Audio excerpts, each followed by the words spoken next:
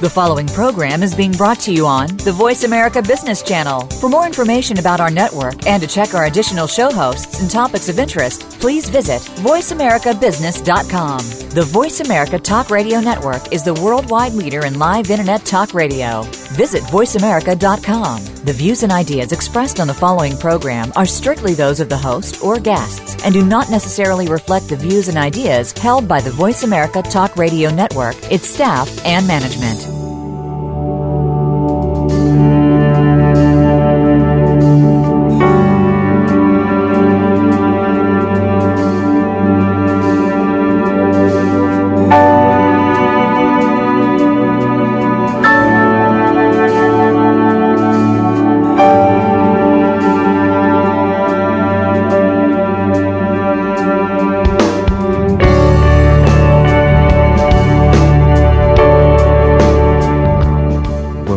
To In Discussion and our Genesis series. Delighted to have John Call with me today.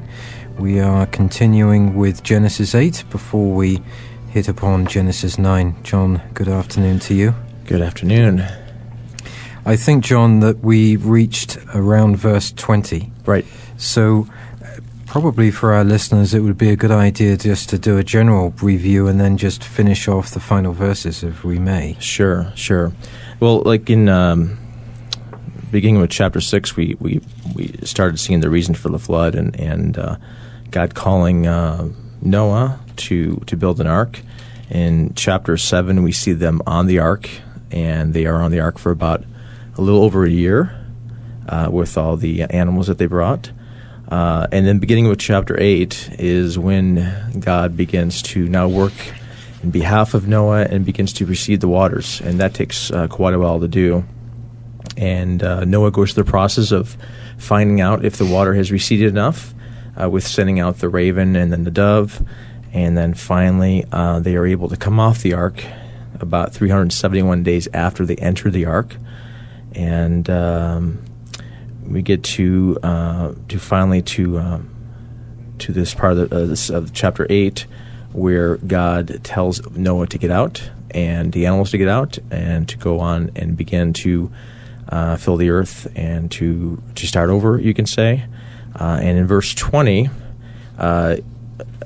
just in closing of the chapter, talks about Noah building an ark, or an altar rather, to the Lord and offering the clean animals to the Lord. Now, if you remember, when he brought the animals, it wasn't just 2 by 2.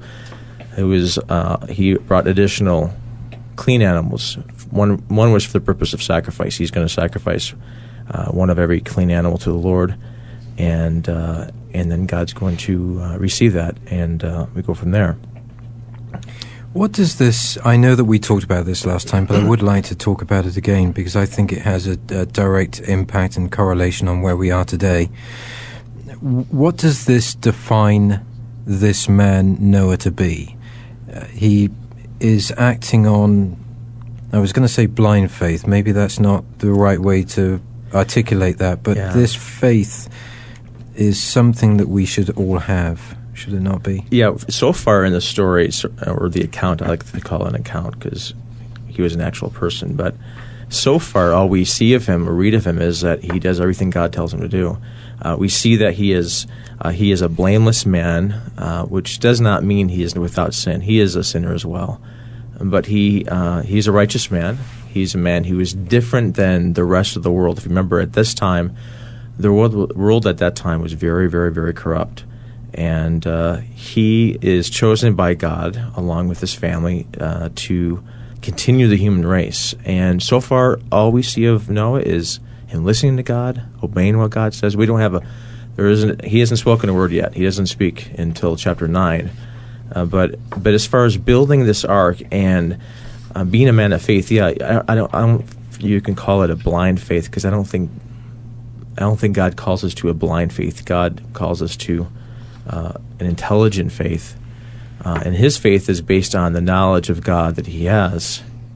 It says that he walked with God. He has an intimate knowledge of God. He knows the character of God, and so that helps him to trust God even more. And here he is told to build this ark. It takes him, a long time to build, and he's over 100 years doing this with for rain that hasn't happened and a flood that hasn't happened. So yeah, there's an aspect of faith that where faith is the evidence of things not seen. That's what faith, and he demonstrates this kind of faith, but in the midst of opposing circumstances in society around him, telling him probably he's crazy for doing this. Is it not amazing, notwithstanding that faith and waiting all that time while he built this ark, he rode the waves, as it were, as this blameless man, that he was chosen, and yet he came out of the ark and the sin of man continued. Right. Now, and I want to, just referring to 21, the Lord smelled the soothing aroma, and the Lord said to himself, I will never again curse the ground on account of man, for the intent of man's heart. Is there anything behind that where it says to himself? Why is it not saying that he's making that statement to Noah or to man? That's a good question. Because it's first of all it's within God himself. God is the one who decided whether to spare man or to judge man, or it's his decision. God doesn't need to dialogue with man for advice or for counsel. He does later on with Abraham or with Abram, sort of reveal to Abram his intentions on what he's going to do with Sodom and Gomorrah, but. In this verse, what's striking about this verse is not just the fact that he speaks to himself, which I think all of us do, and I'm not God. So, but yes. But what's significant about this verse and why this verse is particularly important, it's probably one of the most important verses in the rest of all of Scripture, is if you look at it, he first of all he receives this offering that Noah offers. Noah offers this burnt offering, which is often an offering for thanksgiving. It's often an offering for thankfulness. But in receiving this offering that Noah offers, God then goes, he says, I'm not going to curse the ground again because man is evil. Now, we just went through the flood, and the heart of man hasn't changed, right? Noah is still the same man. His sons and daughters-in-law, his wife are still the same people. The flood didn't take care of the sin of their heart. But if you look at this verse, it's the same words that was the cause for the flood in the first place. If you look at like in chapter 6 and verse 5, it says he sees the wickedness of man was great on the earth, and that every intent of the thoughts of his heart was only on evil and continually. What was the cause of God sending the flood is now the cause of why God's not going to flood the earth again. In other words, it's the beginning of his grace. Having realized that man has not changed, that man cannot live up to the holiness and glory of God. And the reason for the flood in the first place was he did not live up to it. Now, because he can't live up to it, God extends grace to mankind. So the very cause of the flood is now the cause for God's grace in this verse. This is very significant because from here on out especially, God deals with man in one sense by a graciousness that whereas he could annihilate every human being on the face of the earth, he chooses not to because A, the sacrifices have been offered, and secondly, there's another plan that's going to be set in place whereby God is going to begin to now change the heart of man. And this is where we're going to be in chapter 12 with Abraham. He begins the process where this covenant and this agreement where he's going to eventually be fulfilled in the New Testament and the New Covenant, where God begins to change the heart of man. But here, up to this point, man hasn't been able to change himself. He still can't change himself. Is there a similarity in these characters? Would you equate Noah to Abraham, who really was a pagan?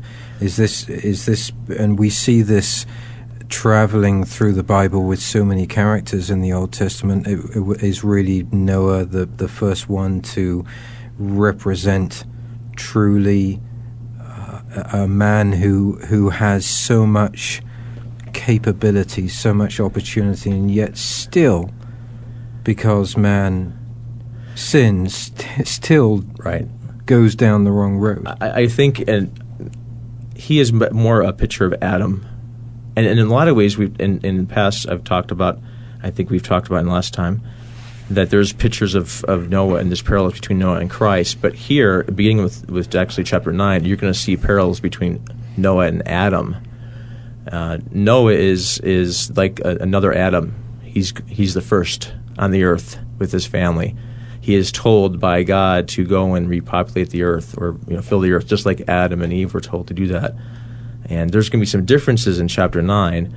So he's more parallel to Adam, but we do see, and especially when we get to chapter 9, that he's still a sinful man, and that he himself is still in need of God's grace and God's plan of eventually changing the heart of man.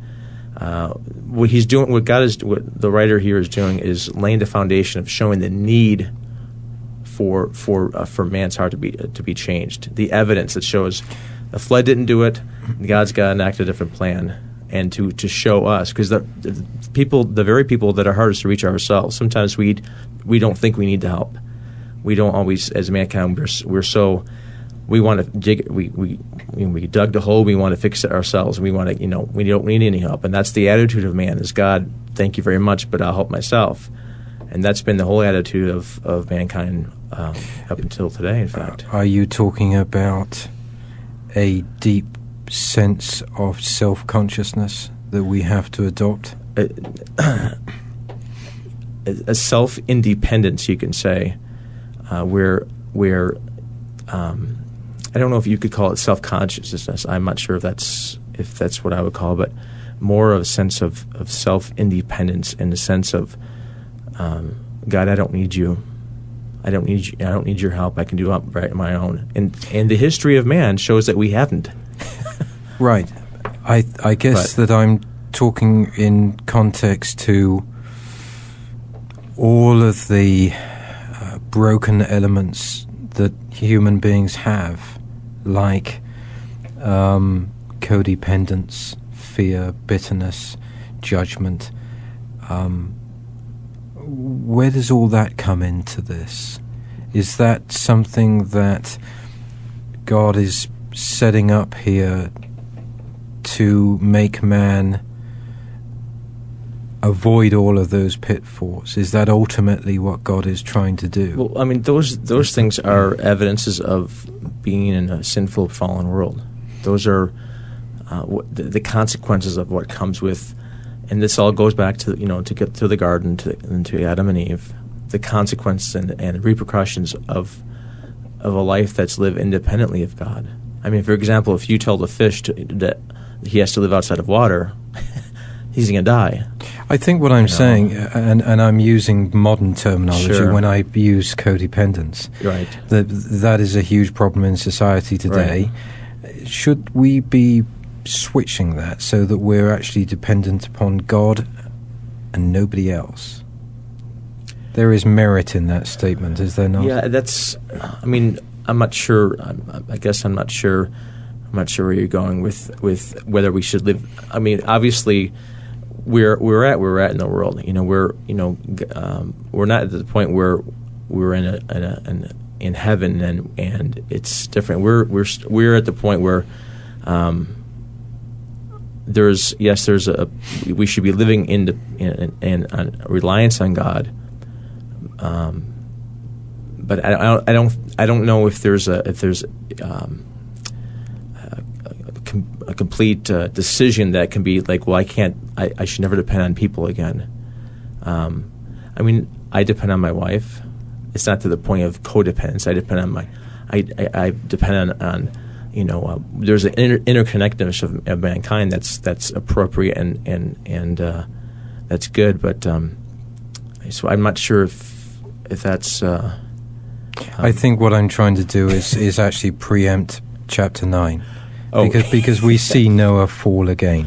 Well, yes, and that is that is an influence from human beings that yet again comes up. Right. And that is all I'm trying to do, probably in a terribly complicated way, is prove those aspects of the human being, whether it's codependency or anything else, that has again led to that fall. Well, when we get to chapter 9, And here's Noah for the first time that we see him sinning. I mean, he's probably sinned, other parts of his life, obviously, but now it's going to highlight a certain point. He's 600 years old, and he's 600 years old, and he still has not figured out how to stop sinning, which tells you something. That it's going to this tendency to rebel and to sin is part of us, and that's. You say part of us. Yes. Is it part of us, or is it part of the devil's plan? Well, I mean, that's true, but I mean it's part of us in that we have a fallen nature by birth. We are fallen by birth. So it's. I was leading you to that point because because what I was going to do is just cite this in 21. For the intent of man's heart is evil from his youth. Right. So I think you're answering my question. Right. Going on here, and I love this, and it's one of the most beautiful parts of Genesis to me. Also, it reminds me so much of the Shakespeare and the Chaucer that I've read so much. While the earth remains, seed time and harvest, and cold and heat, and summer and winter, and day and night shall not cease. Any particular reason for that very melodic piece there? This little poem that's here.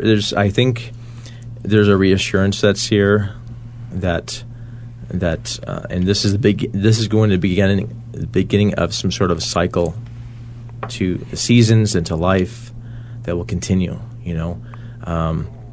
There's going to be times of rain, times of drought. There's going to be times of planting and times of harvest. There's going to be a cycle, you could say, that's going to go on, and nothing that we do is going to stop those from happening. And so there's a sort of a reassurance that God gives. There's going to be day and night. There's going to be summer and winter. Maybe some parts of the country, or there's last summer and this summer, like in Phoenix. We don't really have a real winter, but the point is there's changes, and there's it's going to continue. And there's also a guarantee from God that there's not going to be another flood like there was at Noah's time. Moving on then to Genesis 9, Covenant of the Rainbow. I'll read through until 4. And God blessed Noah and his sons and said to them, be fruitful and multiply and fill the earth. The fear of you and the terror of you will be on every beast of the earth and on every bird of the sky, with everything that creeps on the ground, and all the fish of the sea. Into your hand they are given. Every moving thing that is alive shall be food for you. I give all to you as I gave the green plant. Only you shall not eat flesh with its life, that is, its blood. I think that's self-explanatory, but does that not talk about the situation that this world finds itself in today, with the dreadful disasters that we see in the Gulf of Mexico? It seems to me that we are provided with all this wonderful food and fish life and oceans. It appears that we are somewhat imploding by our own actions. But with verse 4, unless you want John unless you think that there's anything else there to point out. Well, there is a lot to point out here. Just what you have actually in the first 7 verses is this change that's going to be different. Whereas I mentioned before, Noah is like another Adam, except he's going to be a little bit different this time. You have the repetition of verse 1, be fruitful, multiply, and fill the earth. Same thing he told Adam and Eve. But then in verse 2, you have this change in relationship between man and the animals, whereas before the flood, animals did not fear man because they weren't afraid of being eaten. As far as we know, man was vegetarian before the flood. After the flood, for some, we don't know if it was different conditions of the atmosphere, who knows what, God now allows Noah, man, to eat various animals. And so now you have the animals becoming afraid, because obviously for their lives. There's this change in relationship between man and animals. Man is still supposed to be the sovereign over the world in the sense of being care for animals, and being wise and not abusing them. But certain animals we be fearful because they could be eaten. I suppose to qualify your comment that prior to the flood they were vegetarians, and after the flood they're now being given animals as form of food. And it does say in 3, every moving thing that is alive shall be food for you. I give all to you as I gave the green plant. Right. So I'm assuming he's referring to the green plant that he gave to man before the flood. Right, exactly. So there's this change that's going on, and what he does, and in verse 4 is he says, okay, let me give a limitation. You're not to eat flesh with its life and its blood, because blood in the Old Testament is a symbol of life. When you offered a sacrifice, you were to drain the blood out first. When you ate, something, the blood was to be removed, and partly is because this is talking about sanctity in life itself, whether it's the animal life or human life, which we'll see in the next verse. Human life is sanctified. It's a symbol of life, and potentially also he is protecting them for health reasons, because there's a lot of bad things that are carried in blood. But what he does here is he's modifying the food laws and allowing them to eat animals, and then in verse 5 he gives protection he gives sanctity of human life in verse 5, where he says, I will require of your lifeblood, from every beast I'll require of it, and from every man's brother I'll require the life of man. What he's saying here is that even animals or people that kill a person will be taken, they'll have to give an account. I'll require of it, I will demand something for that. And he begins to, and then goes on verse 6, whoever sheds man's blood, by man his blood shall be shed. For the image of God he made man. Now he gives the very reason why human life is so valuable, is because humans are made in the image of God, and to murder somebody is an offense to the image of God, to God himself. And so he sort of lays down the law here, and he begins, what you have here is the beginning of human government. Is this the precursor to the covenants? It's a or to the 10 Commandments. Yeah, here's what you have is... It's being laid out. It's laid out a little bit, and what you have is also, if you remember before the flood, there was no government, there was no laws as far as restricting man from their various actions. If you remember chapter 4, and chapter 4 especially, where Cain killed his brother Abel, and then his descendants began to kill people for very slight reasons, and there was no hindrance to that. Now, after the flood, the question is, how can we repopulate the earth and continue and start afresh without going back to square one and having this all happen again? So what God does, he puts restraints, a little bit of restraints. He says, now I'm going to demand life for life. If a man gets murdered, I'm going to demand, that his life be taken as well.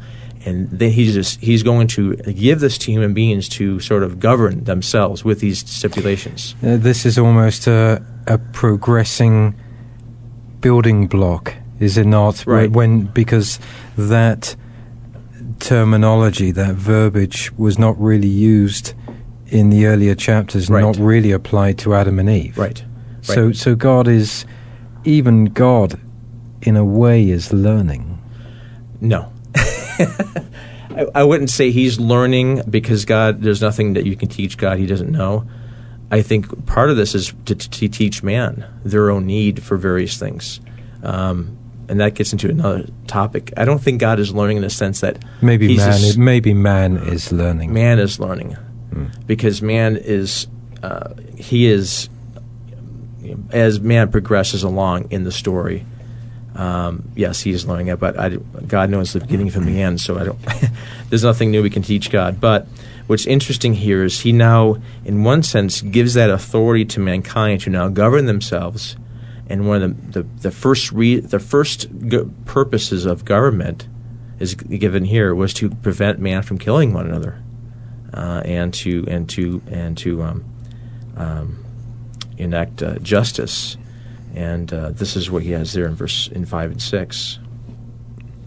So we go on to, I believe, 6 here, are we, John?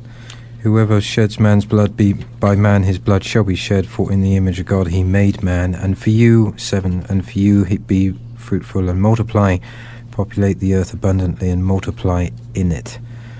And then it goes on to 8, then God spoke to Noah and to his sons with him, saying, now behold, I myself do establish my covenant with you and with your descendants after you. And he goes on, where we finish up in 11, by establishing this, possibly the first major covenant that we see in the Bible. Yeah, it's the first time that the word covenant is used in the sense. It's actually used beforehand.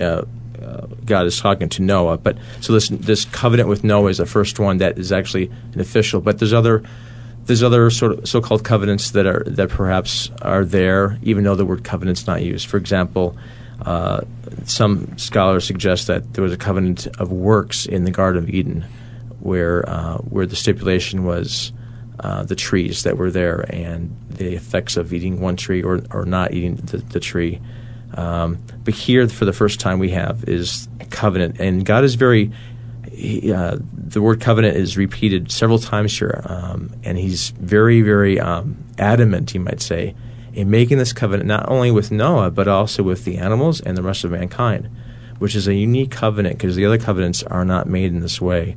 It is a promise from God. It's one that He Himself is going to see that it is passed and see to it that it is.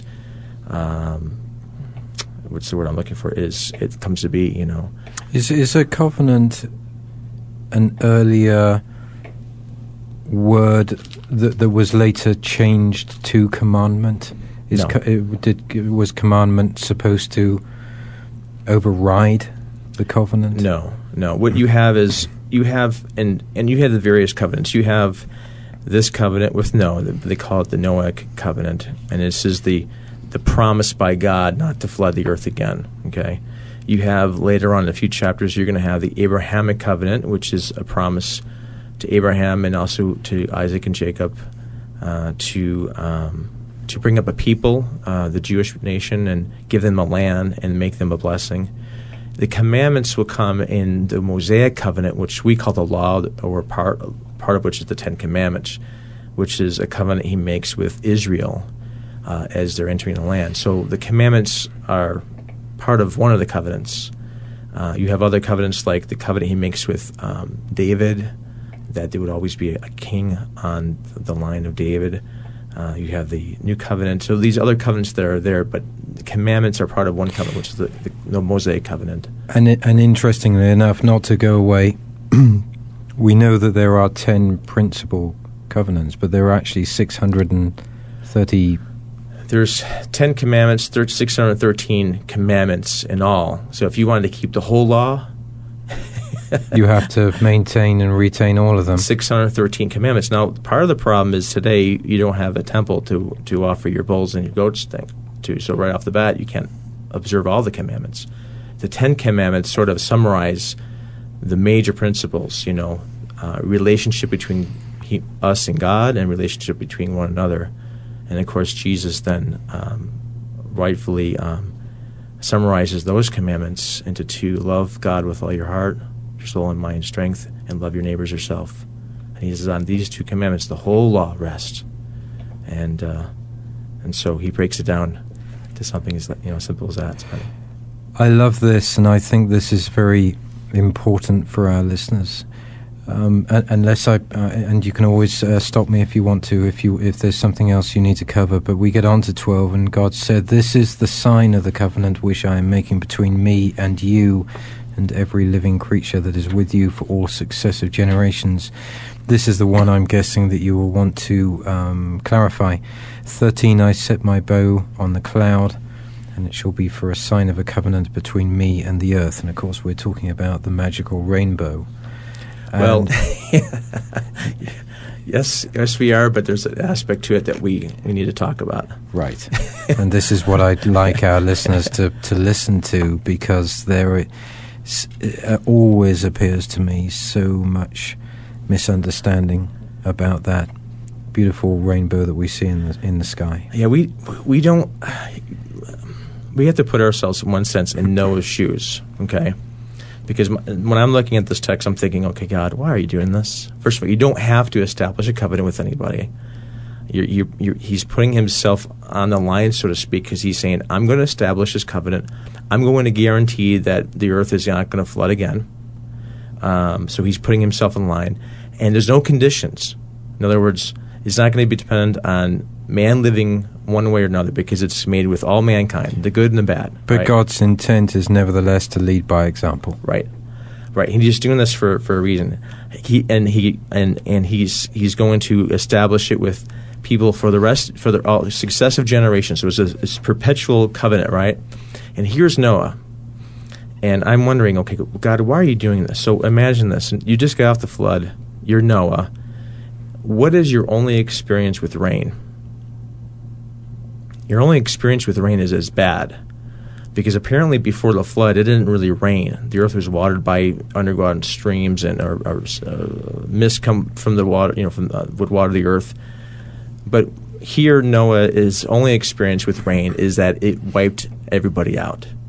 Now, if you're sitting there on the ark after the flood, maybe you're getting off the ark with the animals, and you're making houses and starting to live life, and you begin to see the clouds roll in the sky.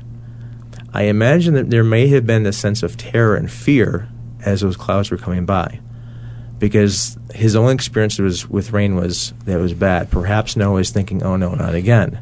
So God has to give some sort of reassurance to Noah that, listen, no, when you see rain clouds come by, it's not for the intent of wiping you out. It's actually going to provide rain for the seed. So the rainbow comes into play, where every time it had rained, it's this guarantee that says, God says, listen, I just kept my promise.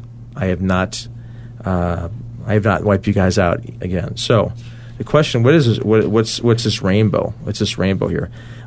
We think of it as, and obviously the rainbow is a pretty colored, thing of nature, right? What's interesting is the word in Hebrew is it's tied to the word cassette, which means it's a word signifying a weapon, like bow and arrow. Okay, it's used throughout Scripture, the Old Testament, to talk about a bow. And in one sense, what God is saying here is, I'm hanging my bow up in the air, and it's not loaded. In a sense, there's peace between you and I. So every time there's this rainbow comes you see the rainbow in the sky, it's an empty bow. It's an unloaded bow, so to speak, signifying we are no longer at war. There's a peace, and there's, in one sense, that would give satisfaction and assurance and comfort to Noah and his family, and hopefully to future generations that knew about that. That's significant. We take it for granted. We see a rainbow, and I got pictures of rainbows in my house, and we have to remember it's God. Every time we see a rainbow, which a rainbow probably appears on the earth every single day because it rains somewhere on the earth every day. It's a guarantee of God's faithfulness to His promise. And this is important, because if God cannot be faithful to this promise, in the following chapters where He makes promises to Abraham and later on to other individuals, if He can't keep His promise here, if He can't be faithful here, then we can't trust Him to be faithful in other circumstances. So this is very significant right here. Do we need to go over verse 15? I think it's self-explanatory. Do you want to run with that, John? Yeah, we can just probably, he says, every time it comes over the earth, in verse 14, I'll remember my covenant, which is between me and you and every living creature of all flesh, and never again shall the water become a flood to destroy all flesh. And when the bow is in the cloud, then I will look upon it to remember the everlasting or perpetual covenant between God and every living creature of all flesh that is on earth. He repeats this over and over again, just to say, this is a guarantee, And of course, he goes on from there in verse 17, talking about the sign again that's given. And this is a picture of God's grace, a picture of God's faithfulness and it would have brought reassurance and comfort to them, I believe. Let's expand upon that, if we may. Sure. We're looking at this grace that God gives us, and in that grace, He is all-forgiving. He is proving a total lack of bitterness, fear, insecurity, any form of vindication or any form of feeling that is against man or against anybody else, any form of applying guilt or judgment. What is the message in that? And I'm really talking for our listeners here, if God, this word grace is something that I come across a lot, and I do often have people saying to me, grace, is that something? Obviously that is something that God has given us, but how do we apply grace in our lives? That's a good question, because in one sense, you can only apply grace in your life when you've received grace. It's the picture of the two sinners that were forgiven by the Lord, and one goes out and begins to treat harshly somebody else that owed him a lot, not and totally forgetting that he had just been forgiven a huge debt. It's the receiving of God's grace that enables us to give God's grace to others. It's one who has been loved and received loved by God much will be able to love others in the same way. Here, I think, in as it ties to Noah, who understood that he was he was still a sinful man, and that God saved him and rescued him. It's not surprising that he offers a huge thank you to God for what He showed to him, for saving him. So it's showing and giving grace to others. It really depends on if we've realized the grace has been shown to us. Now, is that unrestricted today? I'm talking about people today. We do know that there is a lot of chaos, a lot of emotion. If for our listeners, that grace and the form that it takes, do you have to be very diligent about where you place that grace, how you utilize that grace, how you utilize or choose not to use that in certain circumstances?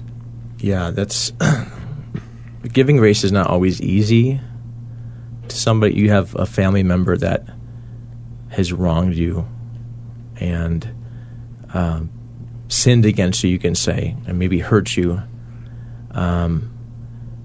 We are called by God to forgive that person.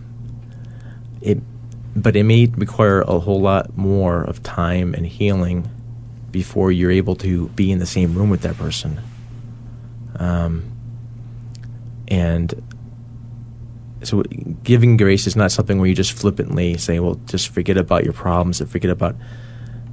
it starts with the realization of the grace we've received, and it goes on to say, God, help me to give grace to this person the same way you gave grace to me. And I think, especially with people that are in our lives that are difficult, the people that are friendly to us, that's easy to give. It's the people that are difficult to us that we have a hard time with, and God says, I call you to give them grace as well. Now, in that method, is the secret to first forgive yourself before you forgive that person who has harmed you? To forgive yourself. Is that what God expects you to do first, to make sure that you are yourself following God's law, following God's grace, before you have the right to offer grace on others? I don't, this whole aspect of, before I can forgive somebody, I must forgive myself. I don't know if the Scripture really teaches that. I mean, it teaches we should love even our enemies. And what my enemy does to me has nothing to do with what I've done to myself or what. The difference is that you are a person of grace in the sense that you realize what you've been forgiven. You realize that your own sins have offended God, and so therefore, I must realize that this family member or this coworker or this equally deserves that. Mm-hmm. Because look at what God. First of all, what did God give to us? He gave His Son. He didn't hold anything back, and he didn't have to say, "Well, I'm going to forgive myself before I give my Son to you." God wasn't guilty of anything. What we have to realize is that I'm as guilty but for God's grace, I would be doing the same thing this person over here is doing. So it's a realization that we are all in the same boat, that we are all capable of sinning as the next person. Even Noah himself is capable of doing. He gets drunk and gets himself naked and just totally embarrasses himself. And this is the last person you would think would do this. Even he fell, and even he should realize and did realize that we're all in the same boat. We are all in the same. None of us have attained to the status of never singing again. So really, you're saying that we will constantly make these mistakes that we have to learn from. We will. Here's what happens with Noah, and it happens with all of us, is sometimes we let our guard down. Sometimes we put ourselves in situations that we are more vulnerable. We have to always be diligent to be on the alert, because the devil does not sleep or give up attacking those who trust in God. He is constantly wanting people to fall. And so if you're a believer in Christ, think of yourself in one sense as a soldier in a war where the enemy does not stop aiming his weapons against you. And so you can't let your guard down. And I think here when we see Noah, in one sense he does that. And you have to realize that that's not going to, you can't take a vacation from temptation, because it doesn't take a vacation from tempting you. That leads us very well into 18. Now the sons of Noah who came out of the ark were Shem and Ham and Japheth, and Ham was the father of Canaan. These three were the sons of Noah, and from these the whole earth was populated. Then Noah began farming and planted a vineyard. He drank of the wine and became drunk, and uncovered himself inside his tent. Ham, the father of Canaan, saw the nakedness of his father, and told his two brothers outside. But Shem and Japheth took a garment and laid it upon both their shoulders, and walked backward, and covered the nakedness of their father. And their faces were turned away, so that they did not see their father's nakedness. When Noah awoke from his wine, he knew what his youngest son had done to him. Would you like to talk to that? Yeah, we are introduced again, and this is now highlighting the three sons of Noah, Shem, Ham, and Japheth. Now what's interesting is that we're introduced to Canaan as well in verse 18 and verse 22, and later on we'll be in verse 25 through the rest of the chapter.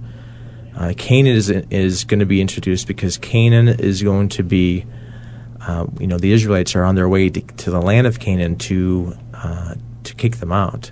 And this is going to give sort of the Israelites a reason for understanding the history of Canaan, of why God is using the Israelites to punish the Canaanites. And this is going to be beginnings of where that all started, is here in this chapter with the sin of Ham and what he did to his dad. And what you have here is Noah. It says he farms, he plants a vineyard, and he drinks some wine, and he gets drunk, and he uncovers himself. Now, some people want to get Noah off the hook and say, Noah didn't know that the wine fermented, and he didn't realize that he would get drunk. That's nonsense, my opinion. This is years after the flood had stopped. The children of Noah are now older. They all have children now. This is many years later on, and the text doesn't indicate this is the very first time he planted a vineyard. He just began farming, and he happened to be planting a vineyard that year, apparently. And, of course, wine got the best of him. And the Scripture talks a lot about wine. There's some good things it says about it and some bad things. Obviously, you have to be careful, because especially if you're it just says be careful. And here Noah wasn't careful. Maybe he didn't know that somebody would come popping into his tent. We don't know. But wine tends to make you do things, that you don't really want to do, and you forget what you did. And of course, he is vulnerable. He puts himself in a vulnerable situation. And of course, Ham comes walking in, and he sees his father's nakedness. Now, we look at that and we say, what's the big deal of that? That in that society and in the Old Testament, seeing one's nakedness was a shameful thing. In fact, the law goes into great lengths to make sure that you don't show your nakedness even to the Lord, even as you're walking up the steps of the temple, or if you're doing various duties, that you are covered entirely, even that you're covered to not show your nakedness. It's a shameful thing. And the sin here of Ham is not so much that he just saw his father's nakedness, but what he did afterwards. He went and told his brothers as if to embarrass Dad. And I got to wonder why Ham was so quick to do this. Did he have something against his dad? But he has this sort of he has this attitude of sort of breaking trust. I mean, the people that Noah trusted the most probably was his family. And here Ham is, in one sense, breaking trust. He is revealing what should be hidden, what should be covered. And the person that you expect to cover your back is the very person here that exposed him. And that was that was so dishonoring to his father, and was a very, very sinful thing. Shem and Japheth in verse 23 on, they're complete opposite from their brother, and they go into the room, and they go in backwards, and they respectfully and full of grace.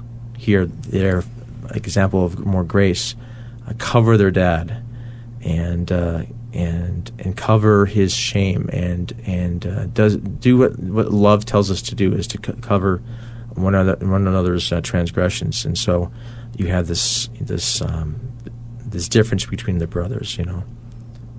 We go on to, in the closing minutes here, John 2:25. So he said, "Cursed be Canaan, a servant of servants, he shall be to his brothers." He also said, "Blessed be the Lord, the God of Shem, and let Canaan be his servant. May God enlarge Japheth, and let him dwell in the tents of Shem, and let Canaan be his servant." Now, just maybe you've already done this, but just expand upon me for our listeners in 25. Cursed be to Canaan, who is obviously now a generation moved on. Well, here's the question: is he wakes up, he finds out what Ham did, and he curses Canaan. Now, Canaan is the fourth son of Ham. Ham had 3 other children. So the question is, why is Canaan being cursed? Why? What's going on here? And this has a correlation, of course, with the way that Abraham's descendants were cursed. So there's a pattern here. What this is going to do is, in one sense, this is going to anticipate the sins of the Canaanites. Ham himself was the one who was guilty, but Canaan is going to be the one who's going to bear the curse, or be punished for it, you could say. And the reason is this: it's not so much a curse in when God curses somebody, like when he cursed the ground, there was an immediate effect that it would take man a hard time to grow things and all that. Here, what Noah is doing, and the text in Hebrew indicates a wish, a desire, a prayer for God to do this. And of course, he ends up doing this. And the question is, why is Canaan? Why is he being punished? And I think what is being taught here is not so much that Canaan is responsible for his father's sins. The Scripture is very clear that you are responsible for your own sins. But the Scripture also teaches that the sins of the father and the sins of Ham here are going to have an impact on the children. In another sense, Ham, his actions, his attitudes are going to rub off on his own children. Okay? And those children, Canaan, are going to sort of take that and grow it even further, because what you read like in Leviticus 18 is that the Canaanites were a very immorally sexual, overly sexual, bad place and people.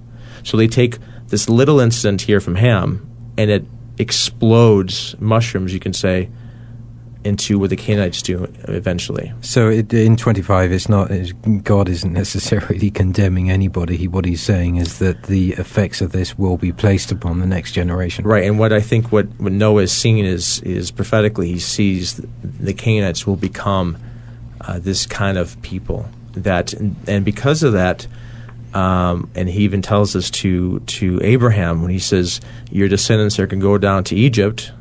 They're going to be there for 400 years. And at the right time, I'm paraphrasing, at the right time, he's going to bring him up at the right time, meaning when the sins of the Amorites or the Canaanites come to fruition in a sense of so bad that God has to do something. He's going to use the Israelites the same way he used the flood to cleanse the land of Canaan. And that's why in the law, there's so many laws telling them not to intermarry with the Canaanites, not to adopt their practices, because then you'll end up just like them. And their job was to go in and to sort of clean the land. And so I think the Israelites might have had a hard time with that, and so now they're beginning to understand why God is going to judge the Canaanites, because this is going to be hundreds of years later where they're so sinful that God finally had to clean house, you can say. So this is more prophetic. What's interesting here is also the idea of the relationship of Shem. The Shemites will become Abraham, and the Jewish people come from Shem. And the people from Japheth, you can say, are the Gentiles. And eventually it says that Japheth will dwell in the tents of Shem. The God of Shem will eventually bless the Japhethites, which will be the Gentiles, which was fulfilled in the New Testament. The gospel was being presented to the Gentiles through the Apostle Paul, and so this is kind of how that plays out too. But we can talk more about it next week too. I think that brings us to the end of chapter 9, John. We'll be no doubt reviewing chapter 9 next time. Sure. And that takes us into chapter 10. John Core, thank you so much for being here with me today. Thank you. And to our listeners, I hope that you have enjoyed this part of Genesis. We'll be back with you for the next program, indeed, for chapter 8. Meanwhile, you can gain information on this and any other program at davidgibbons.org. And wherever you are in this world, may God bless you. Good morning, good afternoon, and good evening.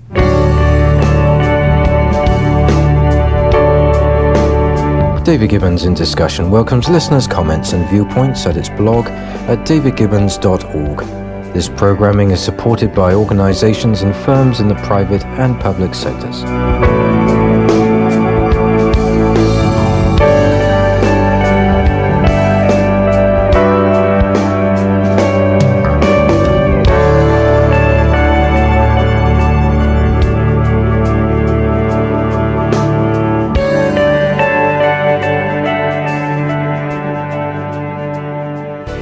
Thanks again for listening to the preceding program, brought to you on the Voice America Business Channel. For more information about our network and to check out additional show hosts and topics of interest, please visit voiceamericabusiness.com. The Voice America Talk Radio Network is the worldwide leader in live Internet talk radio. Visit voiceamerica.com. The views and ideas expressed on the preceding program are strictly those of the host or guests and do not necessarily reflect the views and ideas held by the Voice America Talk Radio Network, its staff, and management.